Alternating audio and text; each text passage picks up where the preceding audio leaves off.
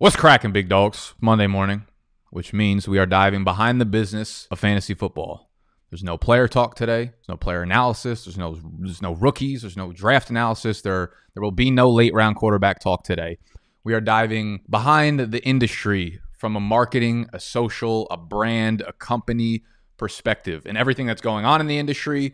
We like to bring one guest on each week that I think is doing a phenomenal job innovating, pushing the space forward, doing something unique, has made it, per se, for lack of a better term, and hopefully sharing their insights that will be, inspirational to you guys, help the people out there that are trying to break through, show you that there are many, many different types of people, all shapes and sizes, coming from different angles, and if they could do it, so can you. These are all normal people. They just happen to have a little bit more of a following.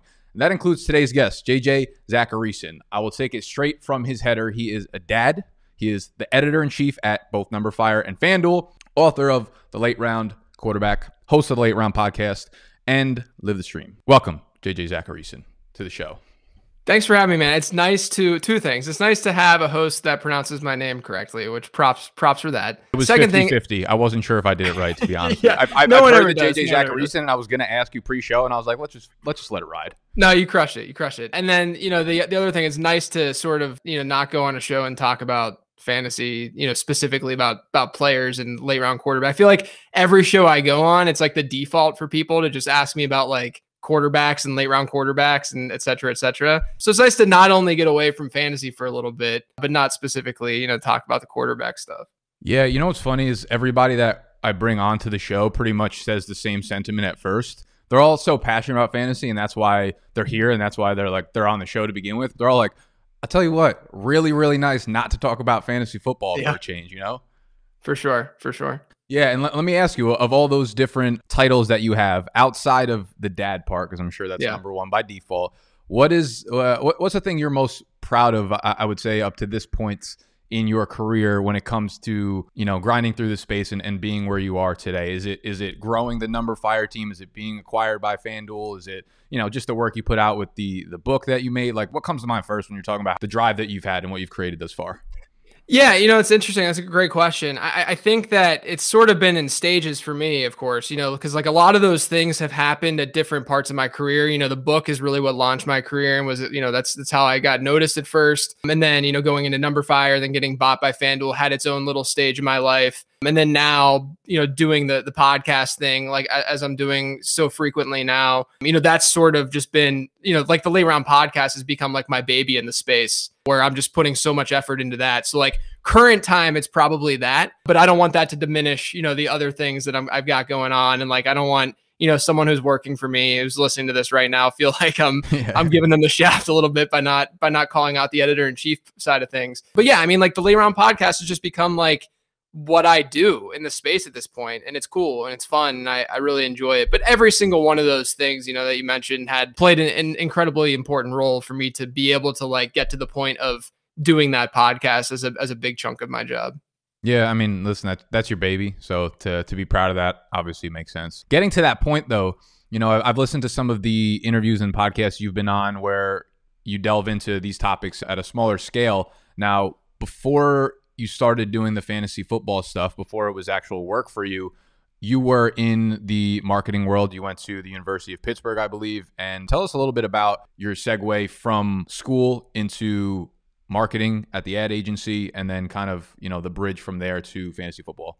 In high school, and I know that you were talking college there, but it's necessary to sort of preface this, but in high school, like I never did traditional jobs really. I mean, I had some, but I usually would like quit after 2 weeks because I just couldn't handle like working for people and stuff. And I was immature and all that kind of stuff. But I in high school, I was self-taught graphic design and a little bit of web design.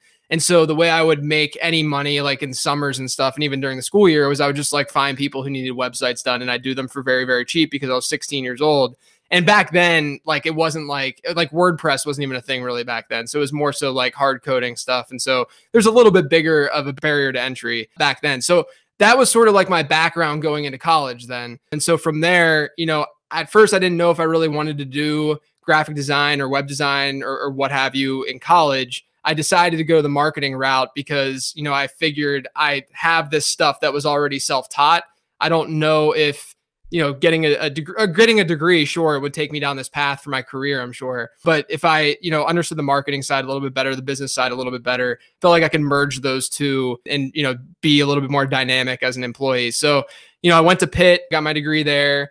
And then soon after I graduated, my girlfriend at the time, now my wife, she had a job out in Cincinnati, Ohio. And so I started looking out there, and it was kind of a good spot for me because Procter & Gamble's out there. And, I got my degree in marketing. I knew that given my background in graphic and web design, getting into the ad agency world would have been pretty cool. And the fact that P&G was there and they have all these consumer brands I would be potentially working on. I mean, there's so many ad agencies in Cincinnati and they all work for Procter & Gamble.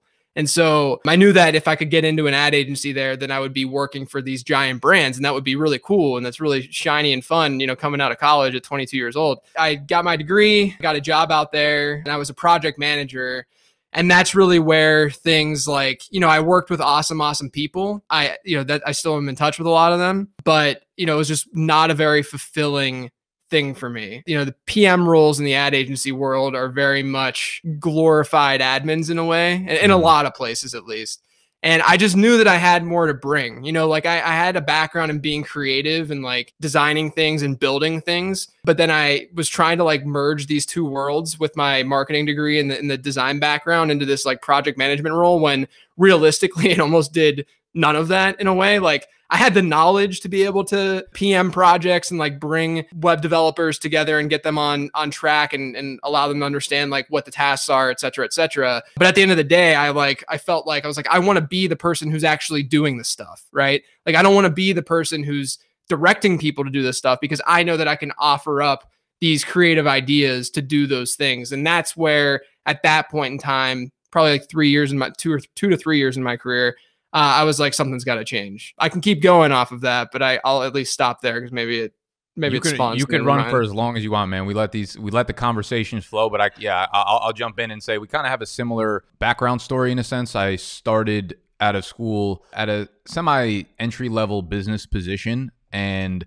the job I took after that was actually, I took another shitty job. I had a lot of full-time jobs by the time I was like 23 or 24 years old out of school. And similar to you, I just realized those were not what I was looking for. And something that I've tried to relay, especially to my younger audience, is like, how do I find my passion? How do I find what I'm looking for? And my first thought is always like, you're not going to find what you're looking for out of the gate. But as soon as you know something's not right for you, if you hate doing something, eliminate that and don't let like the stigma of society or whatever it is dictate how long you stay somewhere that you hate. I think when you start eliminating different pieces of your path that you don't like, you'll quickly start pushing yourself in the right direction. And that's what I tried to do. That landed me in a marketing agency. And similar to you, it was still like a very entry level position where I was just starting to learn about like media buying and things like that. Yeah.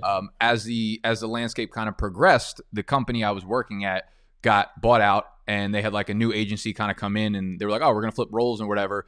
And I started doing social buying. Like, this is when Facebook really started becoming like the advertising platform. And I was like, this is some shit I can get behind, because I'm growing up in the social media world. Companies are starting to see that this is wildly important. I'm like, okay, this is where like the creativity starts to meet what we're doing from like an admin level. And that's why I'm so passionate about the marketing side of things, because I was fortunate enough to be in a place where like I was allowed to use my creativity at a little bit of a younger age. And I started moving around a few different marketing agencies. Before I knew it, like I was working on all my own fantasy shit. And I was like, I know what I want to build for myself.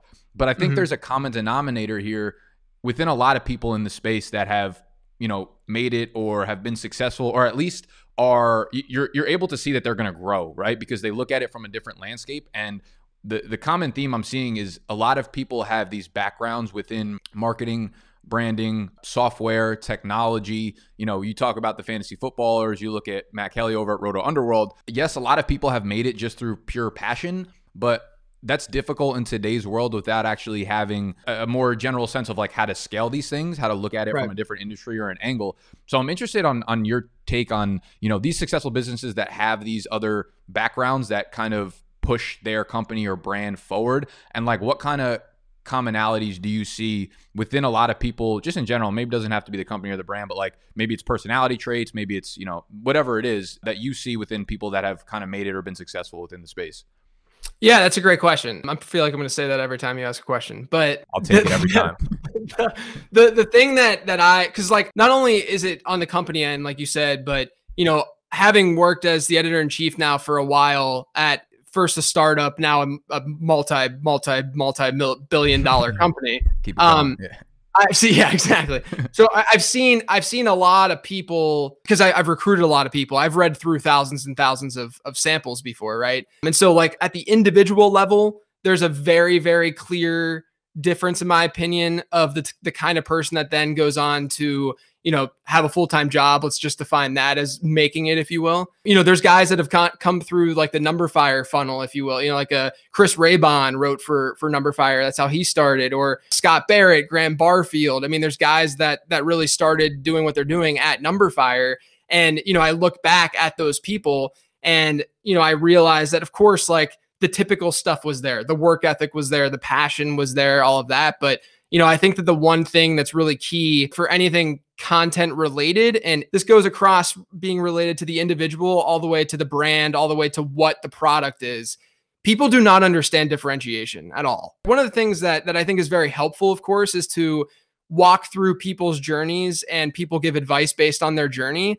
And I think that you can, like Matthew Berry does it all the time. And it's very helpful for people to see, what he did to get where he's at. Now, there's not going to be another Matthew Berry again in the fantasy football industry. That's just not going to happen. That's not how this works. But at the same time, you can take little pieces of his journey, sure, and use that and see, whatever you can glean from it and go from there. But in my opinion, if you're just replicating what someone else has already done, you're not going to really go anywhere, right? So you need to take these little factoids and these things and I've tweeted threads out before about just like what I look for when I'm recruiting people and stuff. But it's really important to not just go down this very consistent path that so many have already gone down, because you're not doing anything different then. I tell people all the time too, is that like if someone sends me a writing sample and it's just like rankings or something, I don't care, because this is just facts. No one knows who you are. And so no one cares about your rankings, right? Like it doesn't matter. You need to have some sort of substance behind what you're doing before you can get to that point. I mean, people care about Evan Silva's rankings now, but when Evan Silva had 100 Twitter followers and didn't, people weren't reading and listening to his stuff, didn't matter back then, right? So that's one thing is the differentiation side. But then, on top of that, I think that the people who have done best are the people who know how to double down on what they're good at, and they are self-aware as to what they're good at doing. I mean, there's a lot of people who will, again, this is more on like the personal level, but I think that personal brand, builds into the larger company for a lot of these places. I mean, whether you're talking footballers, whether you're talking you guys, what have you. And so I think that like if you're self-aware of what you're good at, what you're not good at, it's just insanely important. I know what I'm good at. I know what I'm not good at. When I go and recruit people to write for Numberfire and FanDuel, I'm finding people who are doing things that I'm incapable of doing and I'm not good at. And I think that having that self-awareness is just incredibly important. And so often you look across the landscape, you see people getting upset. They don't have full-time jobs in the industry, and they're just bitching about this stuff. Sorry, I don't know if I can. I'm assuming I can swear on this because the better. I know. Like I've seen your channel. Yeah. Exactly.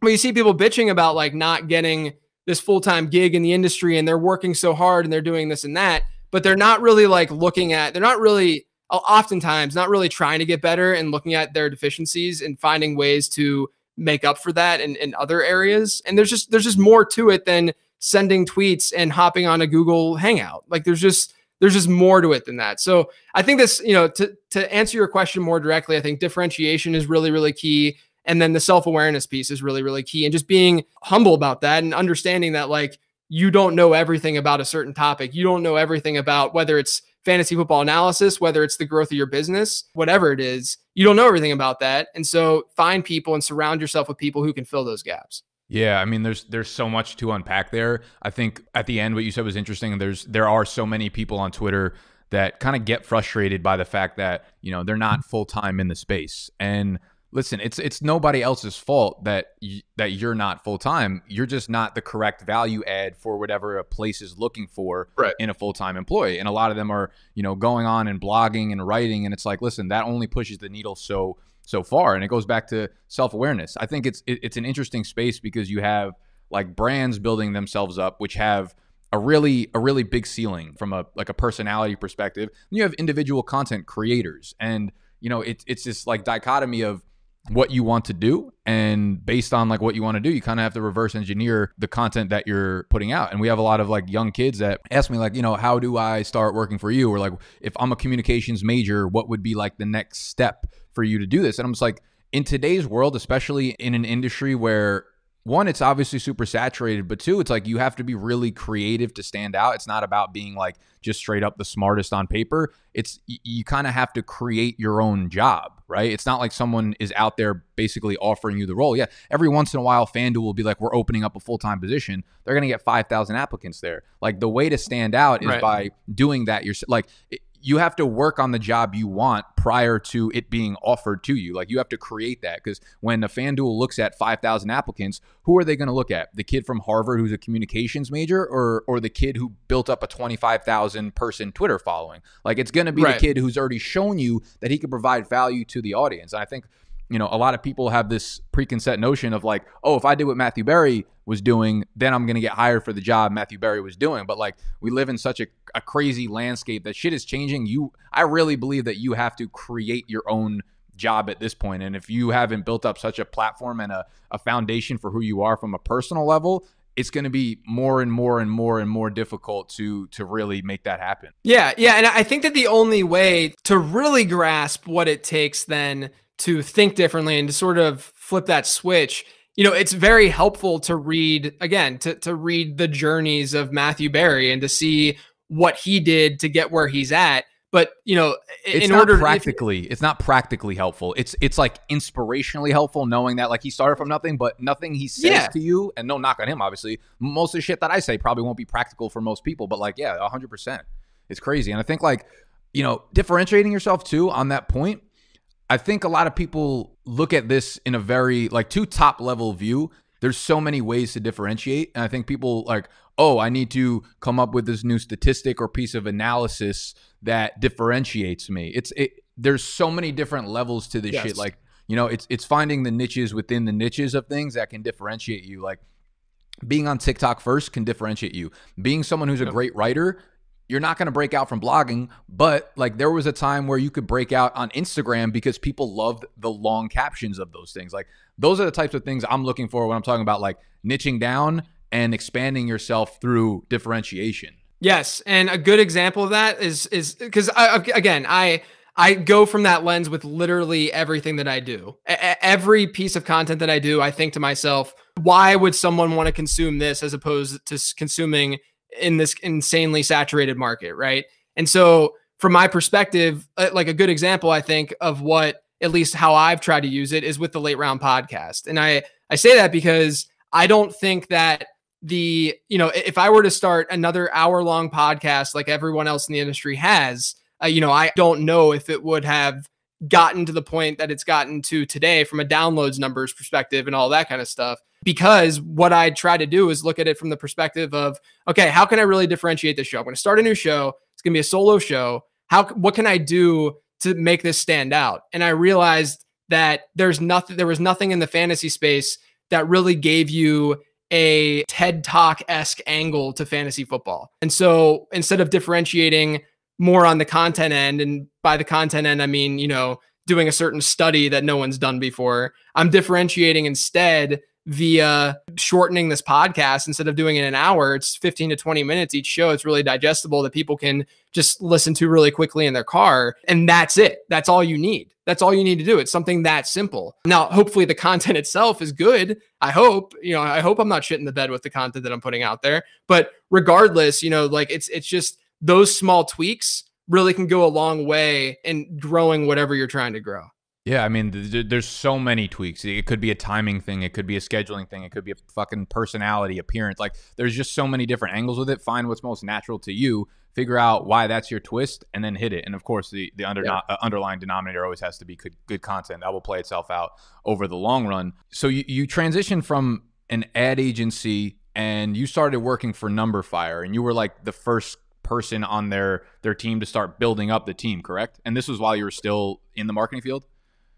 Yeah, so basically what happened was when I was like not feeling it much with my gig in the ad agency world, I did what a lot of people in their early 20s who don't really, I took a step back and I'm like, do I really want to do this shit for the rest of my life? Like, is this really what I'm going to be doing? And so I realized I didn't want to do that for the rest of my life. So I really just opened up a Word document one day. I remember it pretty vividly. I opened up a Word document. I just started throwing ideas of like what my passions were into this document. Had some stuff listed in there. I've always been like this fantasy football, taking it too seriously guy in my league. And so I was like, well, let me like investigate this space a little bit. I was someone who like would consume fantasy content and stuff, but not to like an insane degree. But I also just knew that, I was just really into fantasy. I had commissioned my leagues for like 7 or 8 years at that point, 9 years. And I just knew that I really liked it. And then at the time, after researching like what was going on in the content space there, I realized that, people were the big theme. This is back in 2011 to 2012. The big theme back then was drafting quarterbacks early in your fantasy draft. And so I looked at that and I'm like, this doesn't make any sense logically, right? Like my brain just started going and going and going. And I'm like, I've been drafting quarterbacks late my entire fantasy football life. And there's reasons for it. Clearly, I just never have really like put it all to paper. And so from there, what I did for the next year, 8 months, let's say, I would work during the day and then I'd go home and I would just work on this, what ended up being the Late Round Quarterback ebook. And it was not, at first I didn't know what I was really writing for. I was just sort of like finding that outlet in a way and just trying to like do something different to sort of get my creative juices flowing. But I sort of realized at the time, and this is back in like 2011 before like ebooks were everywhere they are today. And like, you could make a PDF and like there's converters and stuff that'll just throw it into any store you want. Back then you had to like code it if you wanted to be responsive on different like devices and stuff. So I was actually like meshing all of my entire background together into this Late Round Quarterback ebook because I was putting design elements in there and I was like creating the logo for it and stuff. I was coding it on the front end from a front end perspective and doing some like CSS and stuff like that. And then and then obviously the marketing to get it out there. But then I was also getting my creative juices flowing a little bit because I was looking at data, which I had always been very good at math and stuff. But I was looking at data and I was writing and I was getting the creative side that I hadn't really tapped into since I had started my job after graduating college. So I sort of just brought everything together and I created this Late Round Quarterback ebook that I then launched in June of 2012. So, just think of the typical fantasy season that was like a little bit before people really get into drafting for redraft purposes. And then from there, that was a season where like, I think it was Andrew Luck's rookie year and like these like RG3 had a good, so all these late round quarterbacks like hit, right? Mm-hmm. But I knew also that it wasn't, I didn't need just like that luck for the strategy to play out because I knew that it was a strategy that just was like logical and just inherently made sense.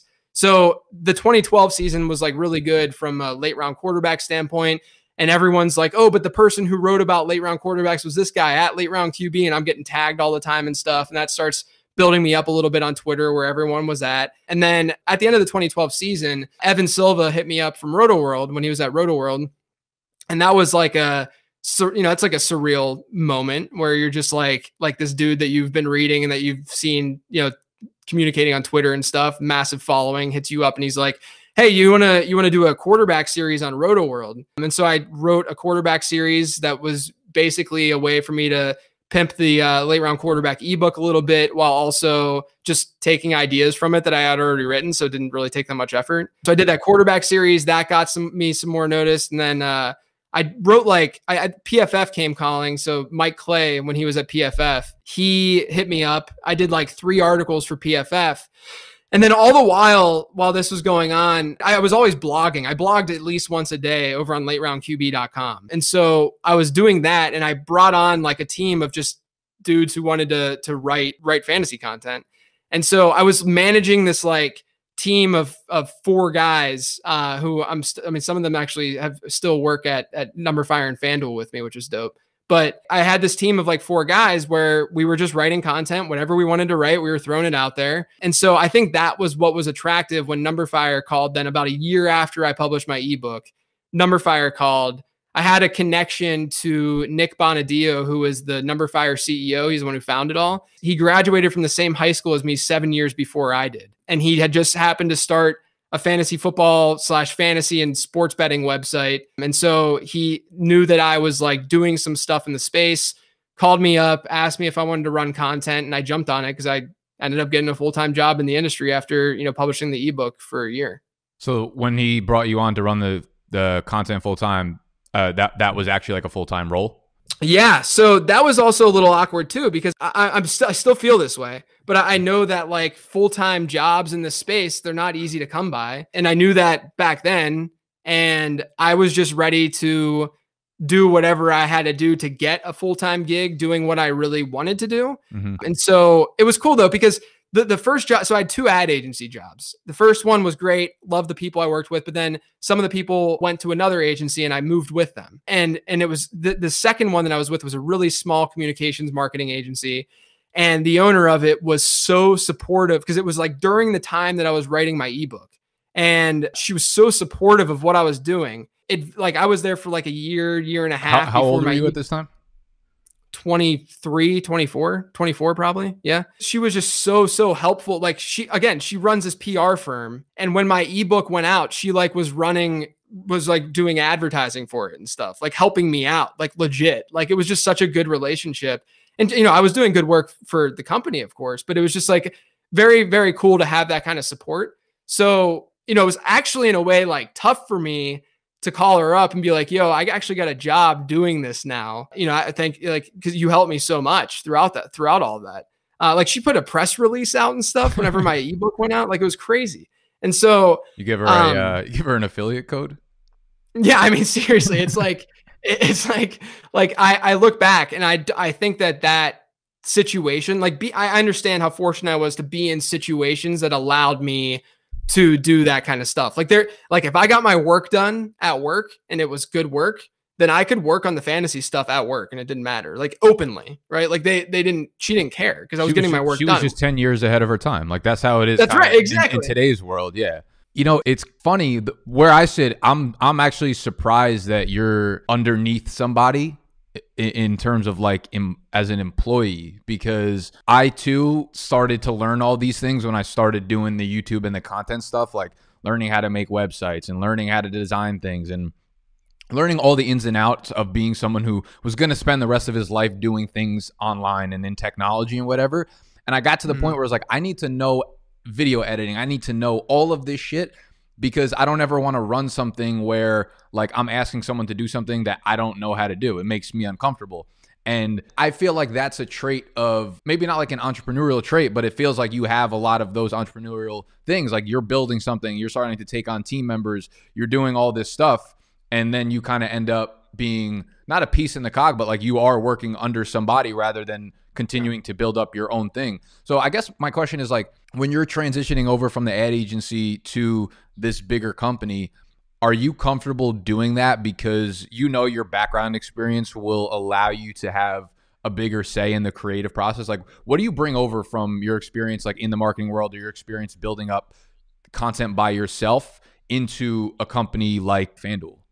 Yeah, I mean, I think a lot of it is like more so what I didn't like, and what I didn't want to do. Where, when I was working in the ad agency world, I just despised how slow and unnecessarily slow things were, right? Yep. Like it's a fast-paced environment, but I think it's more of a fast-paced environment for people that are making key decisions. And the people that are making key decisions, if you just think of the ad agencies, the first one that I work for too, especially, it's a fairly large one, all things considered, because you can find smaller shops, that are doing, just a few projects at a time. But this one was like 80 plus employees. So it was like a big, it was more of like a structure to it. And so, at that time, the decision-making was most definitely on the shoulders of people who were just naturally higher up in the company. The cool thing was that all of those people were incredibly accessible and like really great people. So it has nothing to do with them. It's just the way that like when you get bigger, that's just how things work, right? Is that when you're that large, the people down low, and I was in an entry-level position, but the people down low are not making those decisions. And so as a result of that, when you're waiting for approval for things constantly, not even like legal approval with stuff, I'm talking like approval from the superiors, right? Yeah. And when you're like waiting for that kind of stuff, it really halts the creative process, and it halts like anything that you're really generating. Cause I know that you know this, but like anyone who is creating content or is building something, you get these like spurts, these like moments of like, being in a flow state, right? And like you just go nuts. And imagine being in that state, but you're not able to actually work on anything because it's being, held up by this random creative director who has all these other projects that they're working on. Yeah. And so from my perspective, moving from that, and I wanted to instill the opposite in what I did at Numberfire, and then obviously now FanDuel. But it was easier at Numberfire because we were a startup. I was, I think, employee 6 at Numberfire. We ended up, before we got bought, we had like 15, I want to say, employees, maybe not even. But like, you go from an environment or I went from an environment, and there was a learning curve for sure, because I went from a place where, yes, I was making some decisions because I went to a slightly smaller ad agency before this Numberfire gig. But like, I went from a place where I wasn't making these like really tough decisions to all of a sudden being thrown in the fire and, having really no idea like what startup life is like. And now all of a sudden having to like legitimately make decisions because I am now running point on content, right? And like, I have no idea really what I'm doing. A lot of just like guessing and seeing, I'm trying to be as logical as I can. But that to me was a really good experience, even if I sucked at it at times, because I learn a lot better by just being thrown in and just doing it, which goes all the way back to like, my high school days, when I was talking about like being self-taught with graphic and web design and stuff. I could never sit through classes and learn that. I have to just do it. And so, when I went to Numberfire, I think that what I took from my old experience was basically more so what not to do than what to do and focus on. Yeah. It's interesting because everything you said just like hit spot on there. And I've talked about this on my channel many times to anyone who listens to me about anything like marketing related. Is that some of the agencies I've been on, I've worked in an agency with 25 people, which is really fun. It's high pace and it's energetic, and you can actually make an impact. The next agency I worked at was over 200 people, where I was not entry level, but like I might as well have been, because anytime you wanted to make an impact, it was go through the manager who's got to get a sign off from their manager, who's got to get a sign off from their job. And I see that in the fantasy space pretty often, because a lot of the players who were big that we're starting to see, get knocked down by the companies like Sleeper, who I had the CEO on a couple of weeks ago. Those companies are innovating way quicker. And I think it's an issue for a lot of brands and companies within our space. They have the same mentality of, because they are big companies, obviously, and fantasies is just a small portion of what they actually do, but that will play itself out, I think. So I've been there, can completely like empathize with the way you're feeling on that thing, because that's a very, very real problem. And I guess my follow-up question is like, now at FanDuel, is that not the same? Yeah, I mean, it is, because it has to be, right? It's impossible for it not to be. That's not a knock on FanDuel at all. I think that in comparison to other big, FanDuel's massive now. And in comparison to other companies of its size, things move faster. So from that perspective, it's good and it's fast. But I would say that, the good part about me and the way that I work and the way that I want to work is that my team and I are pretty separate from the usual things that are going on at FanDuel. And we have an insane amount of control over what we do and what we publish and what we're creating day to day. So, it's not as much of a problem for me. Like anything that I do with my podcast, it's on me. And then there's, it's more of the bigger picture stuff that, the direction that we go in, or like the things that we want to change that are larger, that would then be sluggish, right? Like I'll hear about something, 8 months ago that is now happening today, right? Whereas if I were the one doing it, fewer people doing something, you're gonna be able to get it done a little bit faster when it comes to some of, just regular business dealings and stuff like that. But yeah, I mean, like, it's definitely an issue. It's definitely a thing. I shouldn't say issue. It's definitely more of a thing. But I think the difference between where I was at when it was a thing for me, when I was 24 years old versus now, is that now I have more of that decision-making ability. And so I get more out of it. And then also on top of that, like, we're very segregated from the rest of the company in a way, just given our function and what we do. And, we still communicate across categories and whatnot, and we still communicate across teams. But, the content team in general, we're just sort of a well-oiled machine, and we're just doing what we want to do. And it's mutually beneficial for us and the company. Yeah, so I guess on that point, like I'm curious about the inner workings at FanDuel when it comes to the content and like your guys' involvement. You say you're pretty separated, and we'll just kind of jump to one of the Q and Assault questions from my man Sal V, friend of the show. He said, "What was JJ's involvement with creating the in-house FanDuel podcast network? Assume we see more gaming sites begin to go this route." And you said you're kind of separate from what they're doing, and like FanDuel is obviously massive, and they're covering a zillion different sports, and they got a zillion different things going on. Where would you say like the fantasy content sits in terms of like the totem pole there? And do you guys have like ultimate content meetings and stuff where do they push a direction that you have to go in, or is everything you do really kind of on your shoulders? You choose the direction of the actual content?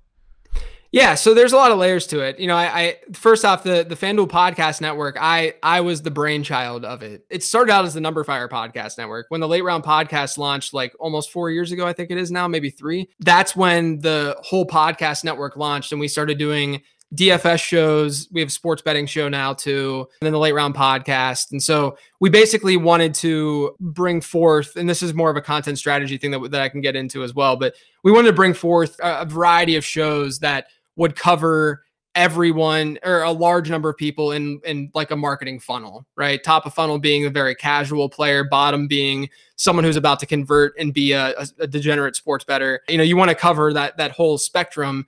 I don't think we're not what we're producing. So let me take a step back. So what we produce at FanDuel is, let's just call it custom content, right? So it's content that we're building in-house. And so we're doing fantasy stuff, we're doing sports betting stuff, both DFS and season long. Some people will say, well, why is FanDuel and a company owned by FanDuel and Number Fire making season long fantasy content? I mean, the stuff that I focus on is still season long. And the reason for that is we know that the demographic is fairly similar, right? We know that the customer that's playing that we want to convert to be sports bettors and DFS players, they're going to come from the season long demographic. That's just how it works, right? And so since we know that, then if we can capture those people in the Late Round Podcast, let's say, and we capture these people who we know in the Late Round Podcast are going to be a little bit more hardcore than what you're going to get from like the fantasy footballers. Mm-hmm. So, and that's nothing against, I mean, they're obviously crushing it. I know they wouldn't take that offense to that, but it's just that my delivery / the stuff that I'm covering is just different than what they're covering. Right. And so I know that the people listening to my show are going to probably be a little bit more into season long fantasy football, whereas they're getting they're going to have more casuals in their audience. And so the nice part from my perspective is that means that they're further down this marketing funnel, that they're closer to convert, right? They're closer to actually being, hearing an ad on the show and being like, well, maybe I should go play over on FanDuel and take advantage of this offer. Or maybe I should go, I live in one of the states where sports betting's legal. Maybe I should go to the sports book this weekend, what have you. So the way that we create content is we think about that funnel, top of funnel being this casual player, bottom of funnel being the degenerate that's about to convert. I shouldn't say degenerate when I'm talking about our audience. I'm actually interested. Do the top level executives, like, are those boardroom terminologies? No, not at all. Not at all. That's just me. That's just my easy. I don't believe you, but okay. Not at all. No. It's more so. It's we're if you think of it as the hardcore gamer, right? Mm-hmm. And we're trying to get the hardcore gamer to play more. Of course, it's a business, right? We're trying to entertain them, though, throughout the way. And so there's an entertainment component and there's a conversion component. And so if you think of what we do at the company, so far, the content team has been much more focused on like middle of funnel and bottom of funnel content. So if you go to Number Fire, that's more bottom of funnel because you're giving very direct advice. It's going to be numbers driven. That's going to be a segment of people that would actually give a shit about that, right? As opposed to someone who's just, on Twitter and sees an article or on some sort of social media platform, like, or maybe on TikTok, and they see something that's more, you're just trying to grow that relationship with them as the casual player and the casual sports fan. And that's where, what we've done strategically, what my boss has done a really good job of is finding partners out there that are not necessarily part of our full-time content team, but we're signing to deals and becoming partners with and affiliates with. So great example of that is Pat McAfee. So Pat McAfee is part of the FanDuel family right now, but he's the perfect like top of funnel personality / show. So we're sort of we're gathering and building that audience all while still having the bottom of funnel stuff where it's going to be a little bit more specific. And that's really how we're we're growing and building our content. So when I say that we're separate from the rest of the company, we are only from the standpoint of like what we're creating and what we're doing day to day, but everything that we're doing is still strategic at the top end, right? It's being funneled down to from me to my team, but we're not necessarily having to like, if we want to write an article, we can just write the damn article. Like we don't have to like go through any sort of approval process to do that, which is the great part of the freedom side that we were just talking about. But hopefully that jumble makes some sense, because I know it's kind of it does, and it's cool to see that side, because I think most people that know you through your content know you for your content. They're like, yeah, JJ's a podcaster, he's a blogger. You see editor-in-chief at FanDuel, and I don't think most people expect you to have this strong hand in how the content and stuff plays out, and managing all these pieces and these different swirling parts of it to make it come together and go anywhere from the top of the funnel down to the bottom of the funnel. And just that, in a sense, lets people know, or lets me know, that like, you are looking at the bigger picture when it comes to all this stuff, because I'm sure, you're managing a lot of people. So I do want to ask you about that as someone who started doing that as at Numberfire, and then is obviously doing that with a bigger team at FanDuel now. How do you separate yourself from being a content creator and then also managing other content creators? Because this has been sort of a difficult transition for me as we're starting to like grow the team a little bit. And there will always be a part of me that understands that my content comes first and the rest of the stuff is like secondary. But there will come a point where you can't put as much energy and focus into that if you're trying to grow other people, So like, where's the line there? Like, what have your experiences been with managing people versus creating your own individual personal brand and content, and any like advice in that front? Yeah, man, you got to let it go. That's the bottom line. Like you have to. You hate to like, hear it. I know it sucks, because we're both. I know that we're both the kind of people that just want to like do everything for whatever we're working on. But the truth of the matter is, it's a good position that you're in, because that means there's growth, right? And so my big thing was having the realization that I needed someone to manage the day-to-day operations of what we're doing, specifically at Numberfire.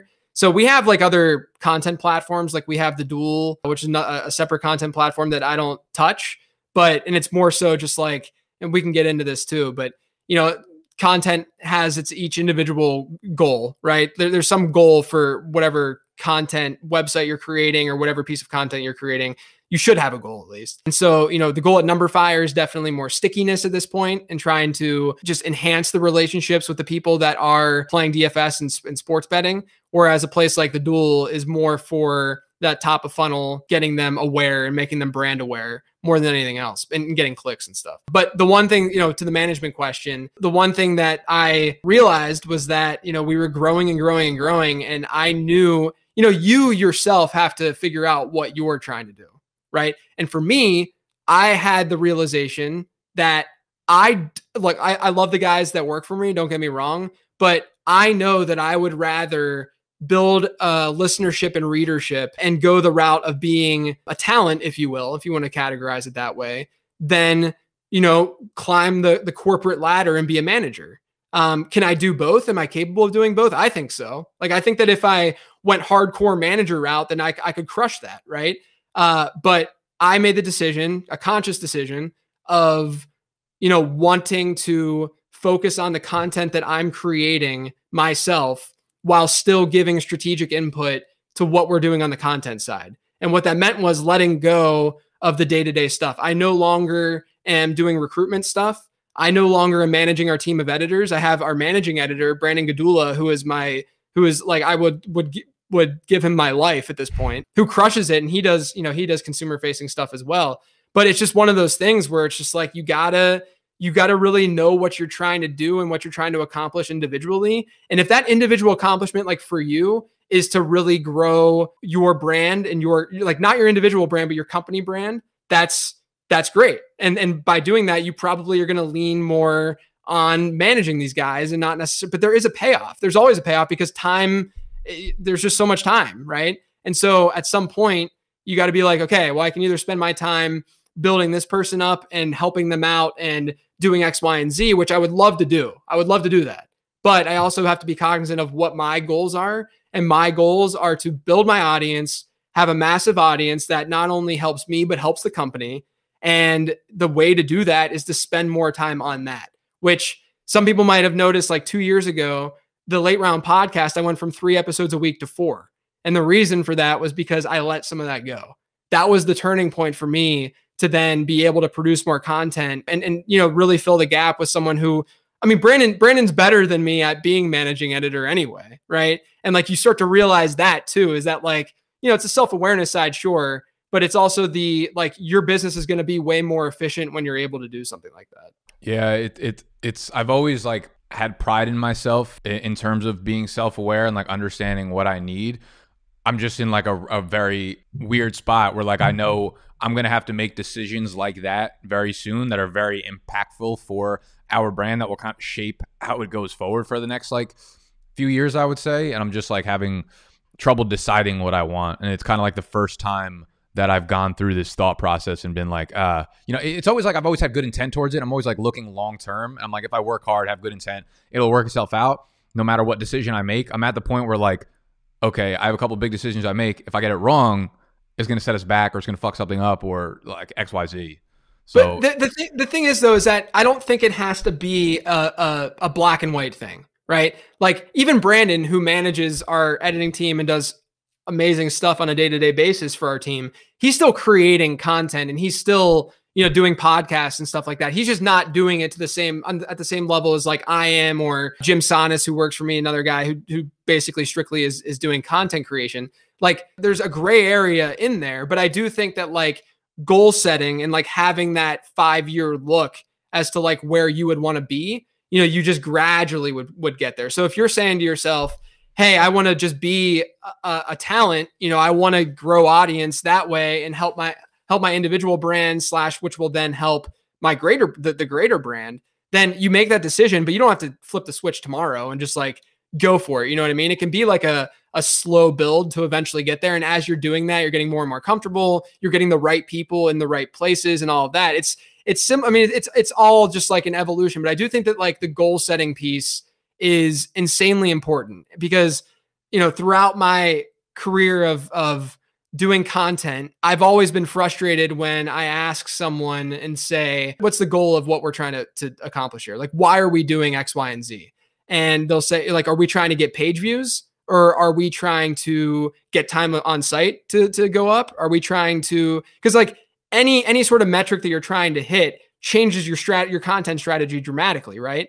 And I hate the answer of, we just want it all, because that's an impossible thing to accomplish, number one. But number two, it doesn't actually get your team on task to do what you're trying to do. So in your case, right, like you need to say to yourself, like, okay, I'm trying to grow me. I know that I'm trying to grow me. And don't think of it as being selfish because you're helping your brand, you're the overall brand in the company, right?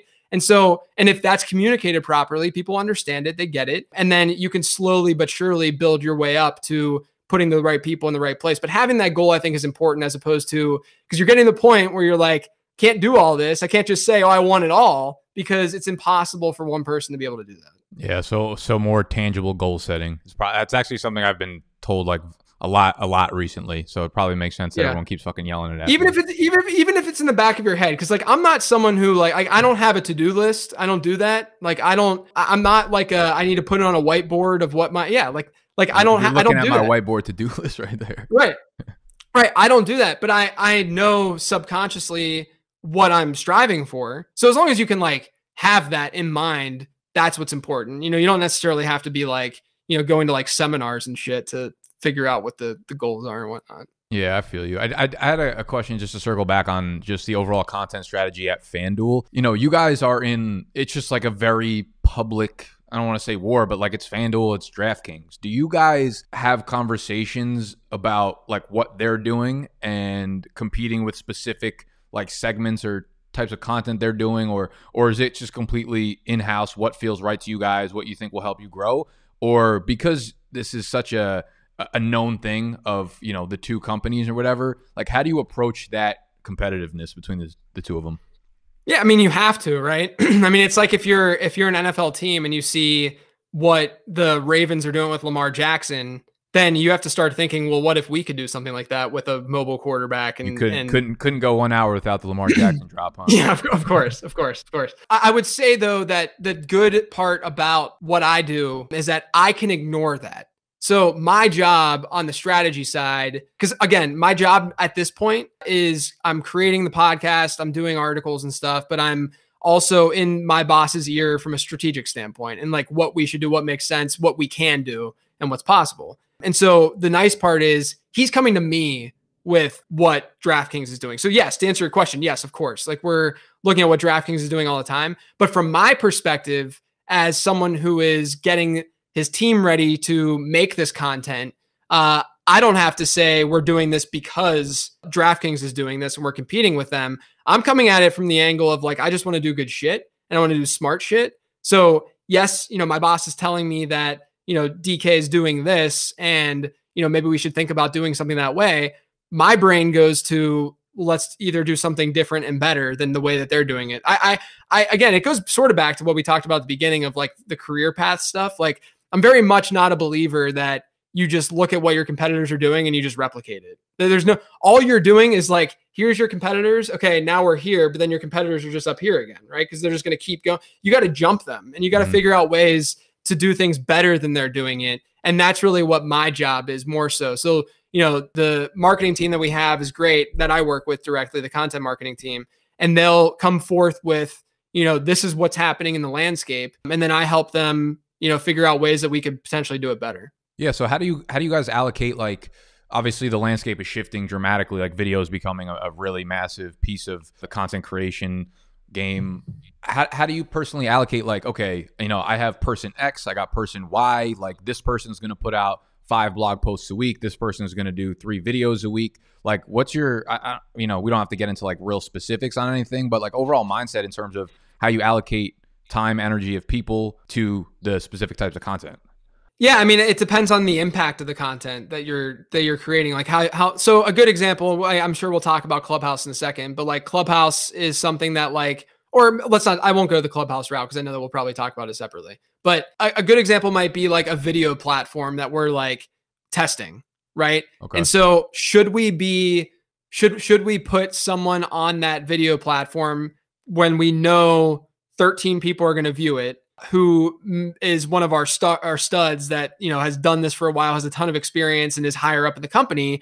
Or should we test this with someone who is more entry level? And obviously the answer is let's get them more experience by throwing them on a platform where there might not be as much visibility for them and they're gaining confidence that way and all of that. Because I mean, everyone has to start somewhere with this kind of stuff. And I think that any person who's a talent is aware of that to some degree. And then it also comes down to like what people are good at doing. We have relationships with, a lot of the leagues. And so there's like opportunities, like for instance, NBA TV comes to us and they say, hey, do you guys have someone who can go on our show? And I'm like, well, I have the most experience on my team doing stuff, but hell no, I'm not going to talk about the NBA because I don't know what I'm talking about. Right. And so I then just kind of go down the line. Okay, this is clearly a high leverage situation because we're talking about the actual league and we're talking about a lot of eyeballs. So I'm going to get one of our better guys who, again, I say better, but I just mean more experienced than people who have already done this kind of stuff before and give them the opportunity to jump on that. So it's really just a balance of like what the impact of that specific task is, matching that with, who the individual is. So you're going to put, the high impact people on the high impact things. And then the goal, everyone moves on at some point, but the goal is to then have people that are on the lower end build themselves up and get more and more comfortable. And then all of a sudden they can be in those positions in, a year or two. Yeah, no, it makes a lot of sense. It's an interesting angle.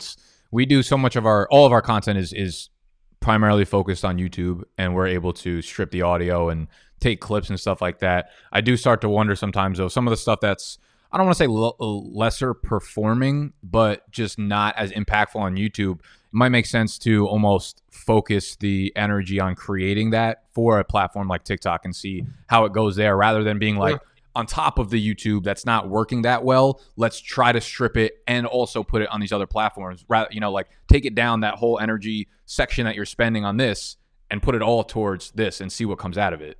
So it's interesting you bring that up because one of the big things that I push for and that we've done over the last few years is is what we've just called audio to video. And so, I mean, it's like the Dan Patrick Show model, the Colin Cowherd. I mean, what you guys do, just filming the podcast, right? Mm-hmm. And so, and we've done that more and more. But then you get to a point eventually where you realize that you need to make platform specific content. And then that becomes more costly and that becomes more difficult. And that's, you know, we're definitely there and we're like figuring that out. That's to your point. That's like the hardest thing to figure out, is to know where to take the content that you're creating, because you want to kill multiple birds with one stone all the time with content, right? Like you want to be able to record a podcast, have it on video, put it on all RSS feeds, /, put it up on YouTube, put it on Twitch, wherever the hell you want to put it on, and have it there for people to discover it.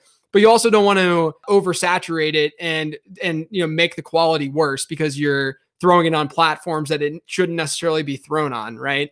And so that's where it becomes a little bit tricky. And I don't have the answer for it, but it becomes a little bit tricky to have this like platform specific content that is not just something that you can, you know, one piece of content that you're just throwing out on every platform. Yeah, it's really difficult because as new platforms emerge, they all have these different specific formats you need to be putting the different content into. And it's just like YouTube is horizontal, but like horizontal doesn't play well on Instagram. TikTok is literally only vertical. So it becomes this whole other piece of investment you need to make just to make the content native to it. Is it going to work? Are we going to, you know, it becomes a crazy game, which is why I think we've been so obsessed with just investing into YouTube, because we've found our leverage on YouTube, and like we know the organic growth is there for us right now. So it makes sense for us to divest our energy into that. As soon as that stops working, maybe we take a different approach. But I do think this goes back to a point that I've been making on a lot of these episodes, is like you do have to find, if you're not a FanDuel where you don't have the resources to be everywhere and have people,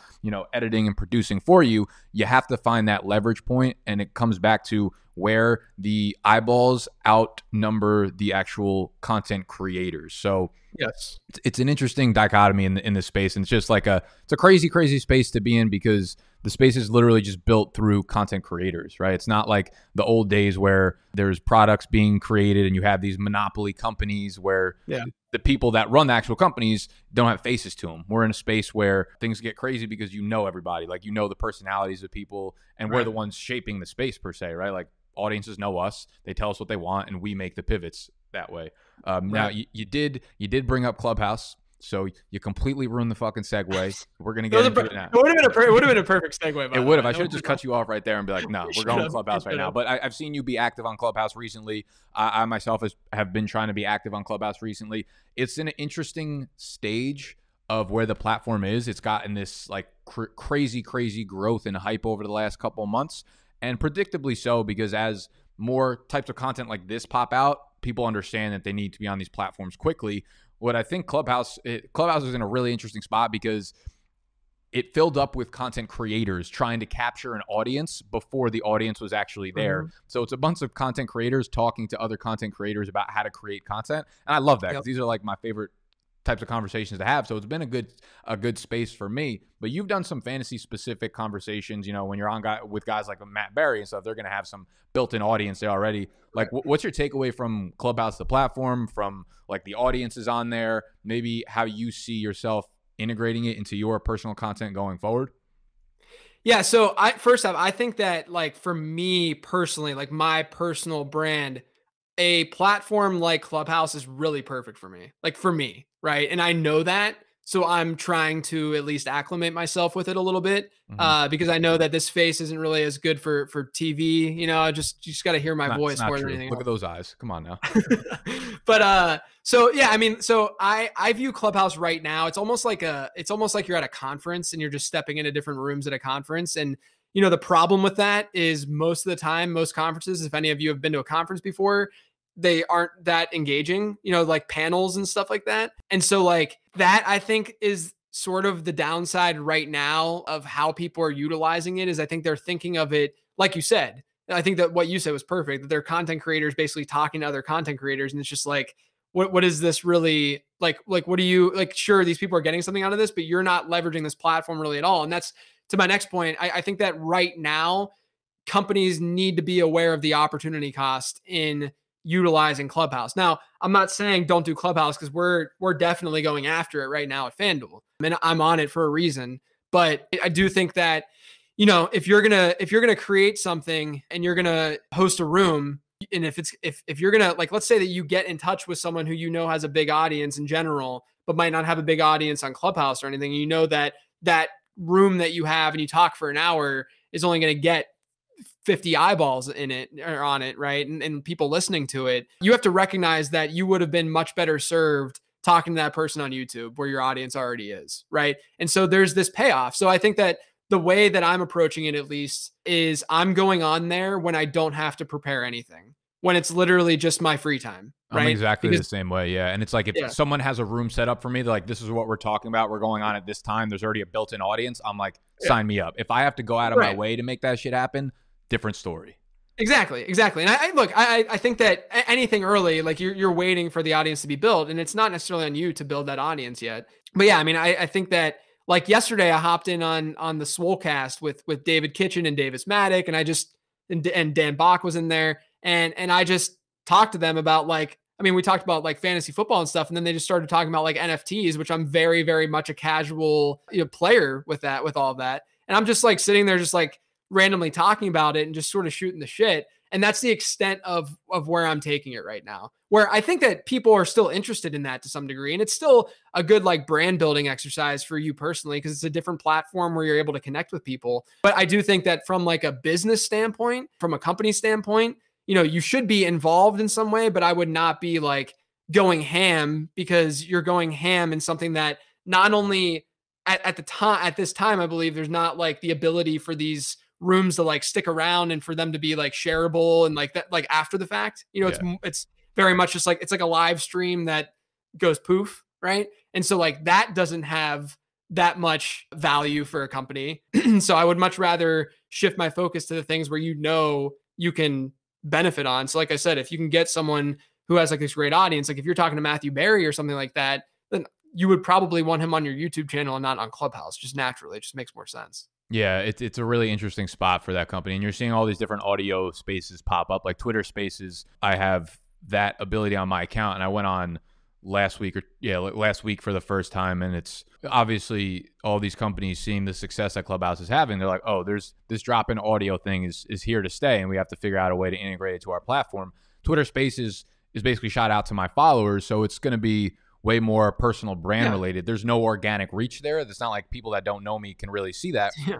On Clubhouse, though, there will be, I think they need to tweak things. Right now, it seems Clubhouse is a little bit, like, clicky. Like, whoever starts the rooms are, like, going to command the rooms. And, like, that could be a little bit of a value loss for some people, I would say. It also, when you first got on, it felt like a little bit spammy, where it was like the 6 rooms that were on your feed were like, diamond emoji, like, learn how to get a million Instagram followers. I was like, are we really fucking doing this with this platform already? So there's some tweaking, there's some refining, but again, like, you always have to be experimenting with these platforms, because as soon as organic reach becomes, like, a real thing, some people will break out on Clubhouse and, again, be set for life because they got in early and they did it right and they paid attention to that stuff. So it's about finding that leverage point again. Clubhouse is one of the exciting platforms that's kind of dropping out, and just like NFTs are here to stay. As per which project is the one that sustains a long-term growth, you don't know. This audio shit is here to stay. We don't know which one's going to be popping off. So, you get your hands in early, often, in the right time, whatever. Like, that's where you need to be thinking. Again, like, you have a good mindset with this because you're a marketing guy first. You're, like, a content guy first. Like, you're seeing the trends and then adapting that to the actual content you're doing, where I think most people in our industry flip that and do it backwards, where they're just passionate about the content and then are like, oh, fuck, like, what do I do with the content now? And it should be the other way around. Yeah. I mean, look, it's so early that, like what we're seeing is obviously not even close to what it'll look like probably in 6 months even, right? And so, like, we're making statements based on what we're seeing right now. And I know that eventually there's going to be a point in time where, like, brands are going to be able to monetize things and monetize it in some way. And we're going to be able to come up with creative ways to do content. The one thing that I'm a little bit concerned about in the short term is that everything is, like, the same right now within the space. Like, it seems like no one's really thinking outside the box with it, which is fine, because I think everyone's just trying to get their, they're just dipping their toes a little bit. But, it's still just so early to know exactly where this thing's going to go. But I do think that, as long as the way I approach this kind of stuff in general is that, like, if it doesn't take me a lot of time to do, like a good example of this is like I do the start sit show on FanDuel's YouTube channel every Sunday morning, right? It's at 12 o'clock, 12 o'clock. Wouldn't wish that upon my worst enemy. Yeah. So it's at 12 o'clock, right? And it's rapid fire. My brain is fried by the end of it. It's a half hour long. But to me, it's only a half hour of my time because I'm not preparing jack, right? Mm-hmm. I've studied stuff all week long. It's just in the back of my head. So I'm just rapid firing, answering start sit questions for people. And it's only a half hour. Whereas if I'm creating a podcast, an episode of a podcast, that's hours and hours of work, right? So it all depends on the opportunity cost side of things. Like, growing YouTube, of course, is very important just naturally, but hopping on a Clubhouse for half hour isn't the end of the world, even if it's not really moving the needle that much, just because it's like a just in case type thing. Yeah, it's an interesting balance too, because you have to kind of look at your goals to depend on what you want to be doing. Like I've done a lot of Clubhouse rooms already up to this point, and it's not from a place of like, oh, I hope I can grow my status on there. It's more so like I really enjoy the conversations that are happening on there that don't happen here outside of me like consciously going out of my way to invite people like you on to talk about it, where more people are getting interested in it. So Clubhouse has already kind of revolved itself around the whole content creation thing. And I'm like, I kind of know what I'm talking about with this stuff. So it's cool that I can go in there, talk about what I enjoy, and also assert myself as sort of like a thought leader in the space when it comes to video creation. So it's kind of a perfect storm for me in particular. But like you said, there are not a lot of people being creative on the platform. But I think once you do start being the creative person on there, like it's good to have some sort of floor of an audience so that the creativity doesn't like go to die, right? You don't want to start running with two people and have something cool to share and then not be there. So again, always goes back to just trying new things out, seeing what works, throwing it against the wall. If it sticks, go in on it. If not, not. All right. JJ, as one of the bigger names in the space, and this is, kind of been something we've talked about for like the last hour or so, and why I was kind of intrigued by the fact that like you are working under a FanDuel and not building your own personal brand or building your own brand personally with other personal brands under it. How do you find yourself not becoming kind of complacent with doing a lot of the things that you do weekly over and over again? Is it because they give you so much flexibility and like creativity within the team that like kind of keeps you reinvigorated and keeps you energized with this kind of stuff? Yeah, I think a lot of it is that I don't ever sweat job security. And so I don't really, from like a competitive, I think a lot of people are like competitive with their work because they are worried about, because they want promotions and they want to look good, within the structure of that company. And I love FanDuel. I mean, I do so much, I love it, but I don't like sit there sweat. And I've never been this way. I don't sit there sweating my job because I hope that what I'm doing is coming from a place more of passion and something that I like to do. Right. So, to answer the question, it's like, number one, first and foremost, like every single day I recognize that I'm just very lucky. Right. And I know like, yeah, hard work went into this. And like, I built my following and my readership for years and I just grinded it. No, like, fuck that. Like, I'm still lucky. Right. Like there's still like a luck factor that goes into this. And I recognize that to be able to do what I'm doing and to make a good living doing it, I'm in a great spot. And I have to always recognize that and be cognizant of that. And when you do recognize that, it's always in the back of your head, it's impossible to be complacent almost. Like if someone's complacent because they are doing, this because they reached a level within an industry and they're cool with it. And, first off, I don't think that's possible in the fantasy industry because things are changing way too much. And we see stagnant growth all the time with personalities who were around in 2005 and who haven't adapted. Right. And so that's another thing. I know that I go back to like Matthew Berry, but like he's adapted well, right? Mm-hmm. Like all things considered, I mean, like he's adapted very well to what's gone on within the fantasy industry. And he's very much ingrained into what's going on and talking to people, et cetera, et cetera. But, there's a number of examples of people who I'm sure that they're totally content with their job and their life and all of that kind of stuff. But they've also had stagnant growth. And you can see that based on their social media profiles and how things are growing, year to year. I mean, there's some guys where I'm checking, I'm like, how has this, like, how are you not even like remotely Yeah. growing this audience. So I think it's a combination of like feeling lucky and feeling fortunate and that driving me, combined with we have an industry that you can't really be complacent if you want to continue to grow. And I want to continue to grow because I'm passionate about what I'm doing. And so I think that sort of combined, just like it's very hard for me to, I'm competitive as hell too. I mean, that's important. Like Yeah. I just I want to do good shit. And I want to, I see other people like stuff that you do, stuff that like what you're building right now, or someone comes out with like this really awesome study that they did on some fantasy football related topic. Like that like gets me going, right? Like I sit there, I'm like, well, like they're doing this thing and they're getting recognized for it, which props to them. I'm glad they're getting recognized for it, but like, I want to start doing cool stuff too. And, I'll get into these funks where like for 3 or 4 months, like I feel like it's just the same thing over and over again. But then like I see something that like motivates me like that, and that like gets me going. And maybe the common denominator here is just like passion for what we're doing. But I think a lot of people can say they're just passionate, right? Like 90 million people are passionate about fantasy football, right? I think that it's more so this like combination of everything, that I've got what I've got right now and I don't want to lose that. And I want to continue to grow that. And then on top of that, I just get that sort of fire under me whenever I see other people doing some good stuff. Yeah, dude, that's why I think I even do this series in the first place. It's because, one, I get to learn from people who have done things that I've done already and like teach me and get my inspiration from it. I'm the same exact way. Like when I see people succeed, it gets me going, and not in like a hateful way. It's like, oh, yeah. Okay. Like I know that person. Like if they could pull that shit off, I could think of something that is also like equally creative and equally inspiring and equally, whatever it is. Like my work ethic is there. So as long as I put some time down to it and think about it, I'm like, oh, these kids are working fucking hard. Like I see what they're doing, like if I want to stay where I'm at, I need to be at that level, if not above that. And that's the kind of shit that keeps me going too. And you see it all around the industry. There is just so many people that work really, really, really, really, really hard. And yeah, it's just like, it's a cool space to be in because so many people are passionate about it.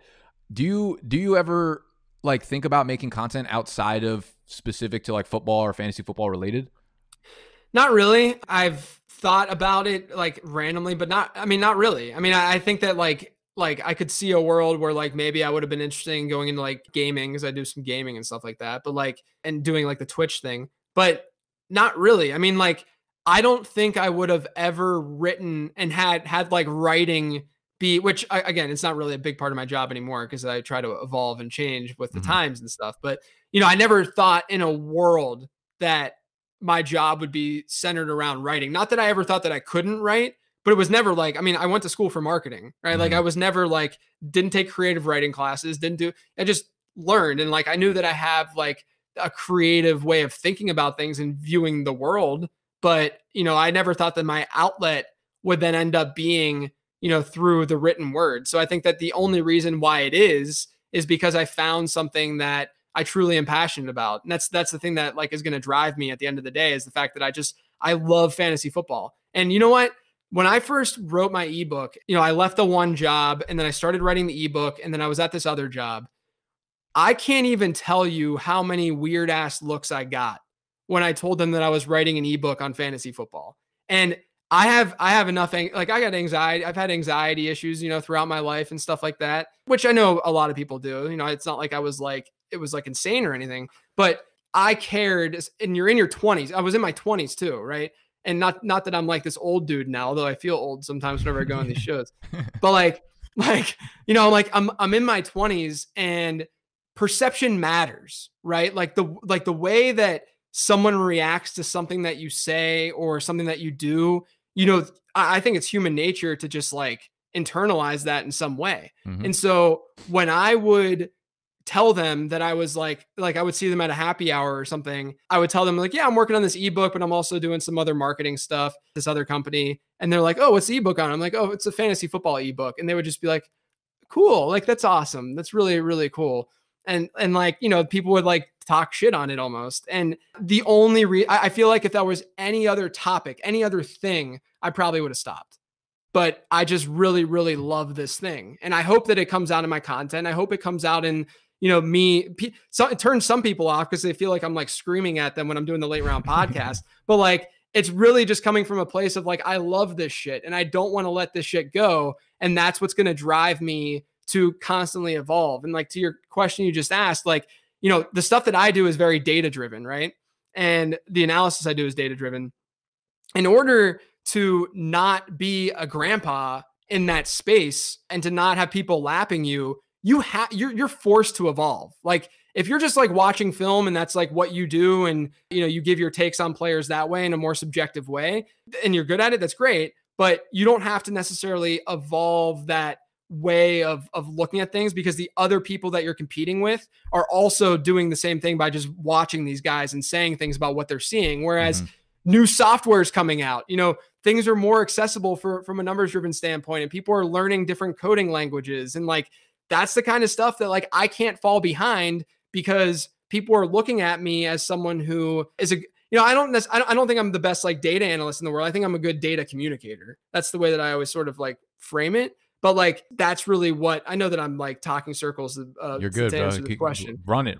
Let's go. But like that to me is like a huge driving force. Like you mentioned, all, you know, you seeing all these other people succeed and stuff. And, you know, the fantasy space in general is one where like if you do good content, you're going to number one be found, and there's room for it. There's always room for it. And I think that people don't always realize that they're not internal, you know, they're not looking at themselves if they're being rejected and stuff. They're more so, you know, just thinking that there's too much content out there in fantasy. But I don't think that's the case. I think that you got to make sure that what you're creating is good. And so as a result of that, you get this community of people where we're rooting for each other, right? Like we just had the FSWA awards, and when I won the late round podcast won best podcast, all three of the fantasy footballers DM me instantly. And like, it was like they wanted me to win more than they want to win themselves, partially because they have 150 effing awards already. But it's just one of those things where like, you know, it's cool. And that's what really gets you going and motivates you and just keeps you running, because you got to constantly evolve, but you're constantly evolving in a space that's awesome. And it's just, you should be passionate about it. Yeah. And going back to something you did say, like how it felt weird, you know, talking to people about the ebook and fantasy football, like I can relate to that on a lot of levels. Like when I started a YouTube channel about fantasy football like 5 or 6 years ago. That was weird at the time. It was like, why are you talking into a camera about fantasy football? I just believed so strongly in myself and what I was doing. I was like, this will work, you know, like I just believed in what it was. And everything that people do that's new is going to be looked at as very weird. But as long as you believe in it, like I'm sure there's a reason why you inherently believe in it, and it'll probably work out for the better. I think as content creators, like you just, you know, when you put yourself out there, you make yourself very vulnerable, and that's the uncomfortable feeling. Like you're going to get judged, but also understand that anybody who's ever started anything and anyone who's ever put themselves out there feels the same way. Like we're not, just because me and JJ are super comfortable doing it now on podcasts, on video or whatever, does not mean that was always the case. Does not mean that we still don't get uncomfortable with this shit. Like everybody goes through the ringer with this stuff. So when you're starting out, you're feeling uncomfortable, just know that it's wildly wild. It would be weirder if you didn't feel that way. Yeah. The one thing I would say too, again, I'm 33, so I'm not like this, like, you know. Yeah. Well, the generations changed really quickly. So the ebook to me like wasn't a thing. I'm 28, so I'm only 5 years younger than you. But YouTube was like my thing, and then like there's gonna be a 35-year-old guy that's like, I don't want to get on TikTok because people are gonna look at me weird. 5 years from now, when he would have had 600,000 followers and been set for life, like wish he would have done that. Yeah, but if there was one thing that I wish I would have really realized when I started doing this stuff, is that it goes back to that perception thing, because it goes into like on Twitter, obviously you're going to get trolls, you're going to get hate, all of that. And when I was 25 years old, starting this out and like doing this as my job, there's no chance in hell I handled trolls the way that I do now. Right. Part of that's natural maturity. And just like you find yourself in your early 20s a little bit, and like you like know who you are then, and then you can handle things a certain way. But part of it is like the perception thing. You feel like you always have to defend yourself. Like you have this feeling, this reaction of like, oh, you started a YouTube channel about fantasy football, and then you come back to them like, yeah, but I made X dollars this year. And like, you got to like, but like, you got to just be cool with it. You just got to be like, I don't care. Like, it doesn't matter. It doesn't matter enough. Like whatever you think, it doesn't matter, because I know that I'm satisfied with my job. I'm making good money. I love the people I work with. love the company I work for. I'm quite literally like living my dream. And so if I go on Instagram and I post a picture of my FSWA awards because I'm proud of them, and someone's like, like it's almost like this, like, oh, that's cute sort of thing. Like it's like, no, like there's a lot of people competing for these things. Fucking cool. It is cute. Yeah, it is fucking cute. Yeah, like you don't, just because you don't understand how big this industry is doesn't mean that this industry isn't massive and competitive, right? Mm-hmm. And so you gotta find that motivation within yourself to not care about what those people think. And it's not easy, especially from someone like me who cares about that kind of stuff, because I think it's human nature to care about that kind of stuff and to care about perception, and you get that anxiety as a result of that. But with time, it just gets easier and easier. I mean, I think that's why like old people are they appear so rude. It's because they don't care, right? Yeah. Like they've been through so much stuff. It's like, why would they care about the way that this person thinks about this one topic? They know they're set in their ways for a reason, right? Mm-hmm. And like, I just think that like just not worrying so much about that perception and what you're working on and what you're doing and just going after it is just so unbelievably important. There we go. We will drops the mics right there, both of them. That will conclude this episode. So JJ, thank you for coming on, man. This was a fantastic conversation. I'm pretty sure the audience will love this. As we know, we've been blessed with a lot of really, really good guests, and you just lined them up and knocked them down to continue the streak on here. So why don't we tell them, we kind of preface with what was going on, but if there's anything that you're working on right now that you're particularly proud of, or something that you want to throw their way, the floor is yours.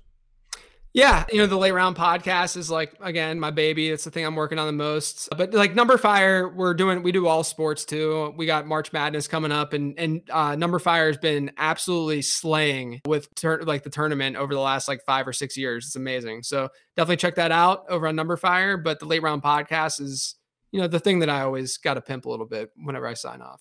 Well, consider it pimped. All the links, his social, everything we mentioned in the episode will be linked first thing in the description down below. Thank you all for joining us. Hit the thumbs up if you enjoyed, and we'll see you next Monday for next week's episode. Peace.